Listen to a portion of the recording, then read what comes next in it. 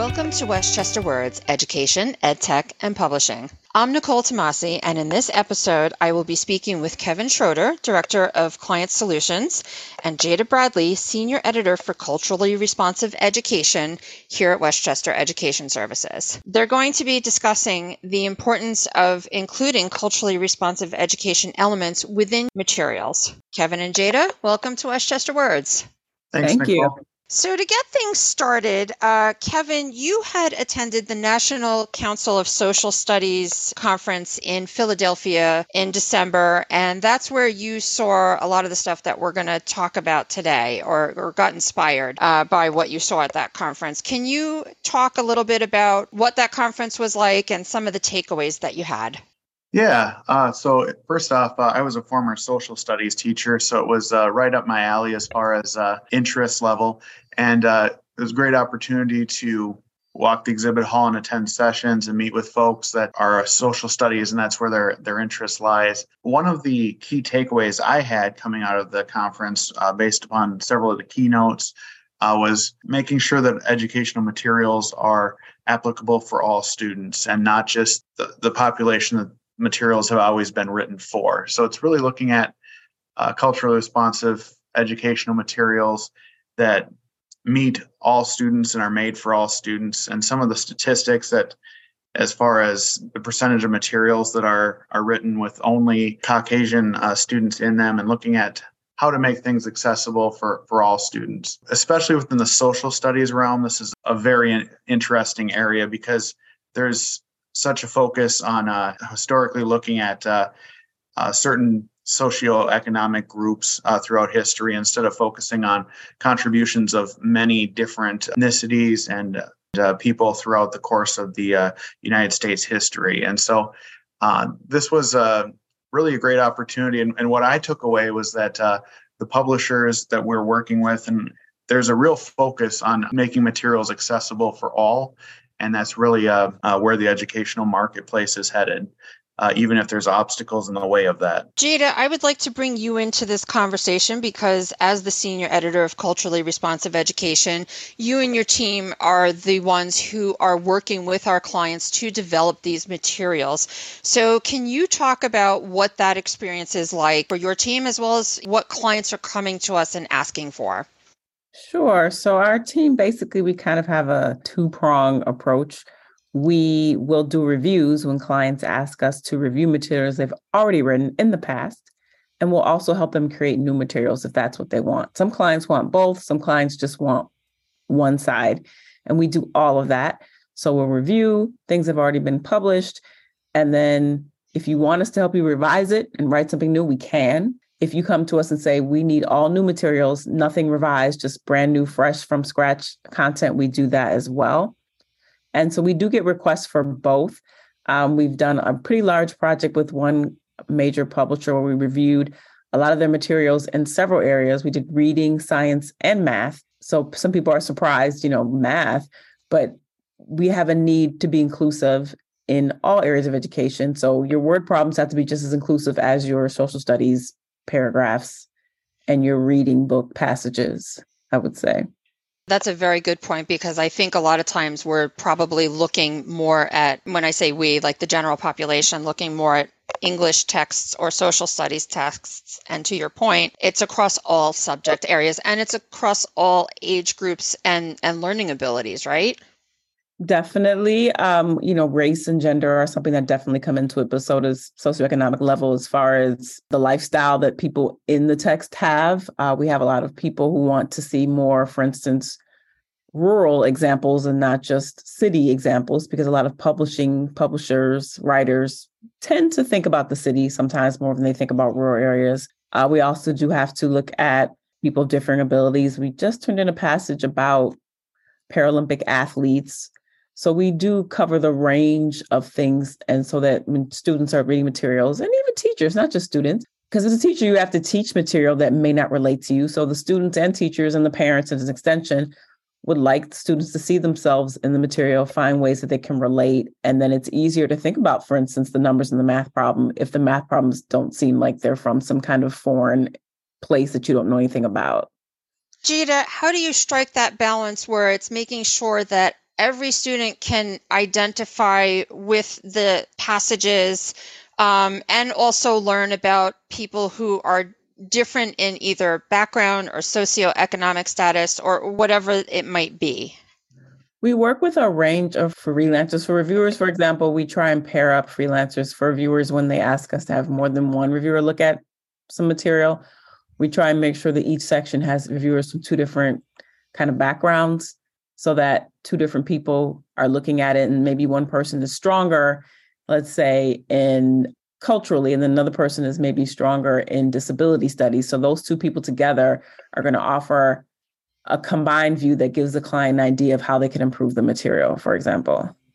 And Kevin, when you're working with clients and they're exploring what they need to do, either, say with content that they've previously developed and is not maybe aging well, so to speak, how does that conversation go?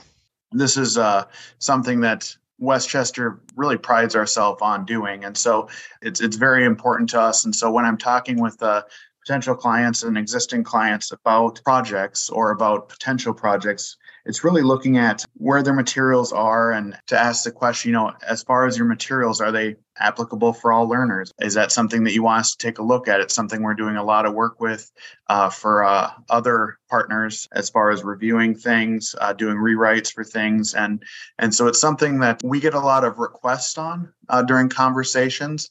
But many times when I bring that up, it's something that it may not be at the forefront of what they're looking to do for that particular project, but I'm finding that it is top of mind. And I'm finding that a lot of times those conversations are being had at a lot of our clients as far as they're discussing reviewing materials. We have one client that we're looking at doing some consulting with and working with them on how to review some of their materials from a CRE lens. What would that process be? I guess this is where Jada's team would come in about what are the processes and what are you looking for when you do a culturally responsive review. Jada, can you talk to that a little bit? Sure. And again, we try and meet clients' needs. So we have our own rubric that we've developed in-house that for some clients, when they come to us and say we need someone to help us review and polish and improve this material, we offer our rubric. And if it's okay with them, we have reviewers review things based on our own materials. Other clients, they have their own internal guidelines that they've already set up and their own parameters. And then we give those to the reviewers and have reviewers work within their system. So it depends on what the client needs are. Are you finding that more and more clients already have those guidelines in place internally? Yeah, I think more than when I first started. More of them do have someone on staff that does that work, or they've already had something developed, but then they come to us because, in fact, we have one client, their material went through a couple of different processes. I think we were the final one, but they went through several different processes to try and update their materials. But yes, more clients have that, but they don't have a team of reviewers like we have that come from different backgrounds we've kind of worked with and put together. So while they have someone who's doing that in-house, that person's not going to be able to review all of their material. And that person, as great as they may be, probably doesn't, I'm not going to brag, I'm great too, but I only have, a certain set of experiences. So the reviewers definitely have experiences that I don't have, and they bring in knowledge that I don't have, and I learn from them as well. It's a matter of bringing multiple viewpoints to the material and highlighting where there may be gaps that need to be addressed and improved upon. Is that what I'm hearing? Yes, that is a very good way of summarizing it. Because again, no matter how wonderful you are and how much you haven't lived and studied the way that someone else has. And so we can definitely bring clients a lot of different perspectives that may be missing. You, Jada, were an instructor for students who are learning English. So I would imagine that's a perspective that you also bring into the work. Is that right? Yes, I did teach people who were learning English. I also have a master's in Spanish translation. And then I was majored in English as an undergrad. So you bring several different lenses to the work that you're doing with the team, it sounds like. Yes, I definitely do. Well, that's awesome. Kevin, is there anything else you'd like to add, at least from, the client-facing perspective, as far as, the types of projects that we're seeing clients bring to us or that we've been able to help clients with previously? We're always able to work with clients as far as what their particular needs are. And so it's really a matter of listening and finding out what they're looking to do. But we've done a wide variety of projects, and I know we just got done with one that maybe Jada will want to talk a little bit with some biographies that was a recent project we did. But it's really, we can work with clients in a wide variety of ways and really meet them where they are at with their particular project and products that they're looking to work within. So it's really kind of meeting, having discussions, seeing how we can help, and then with our diverse talent pool that we work with, we're able to make projects come to life with our clients. Jada, would you like to give a little bit more information about the project that Kevin was referencing? Just, broad brush strokes, if you will. Sure. It was for an online platform, because as you know, we're not doing so many textbooks anymore.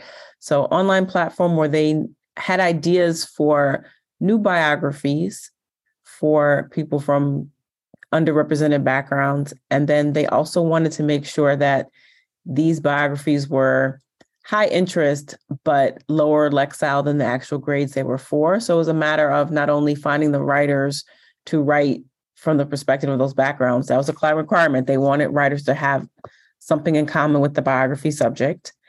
And then they also wanted us to make sure that it was interesting, but not too challenging for people who are having a little difficulty reading at their reading level. It sounds like a very interesting project, and I'm sure the client was very happy with the finished product.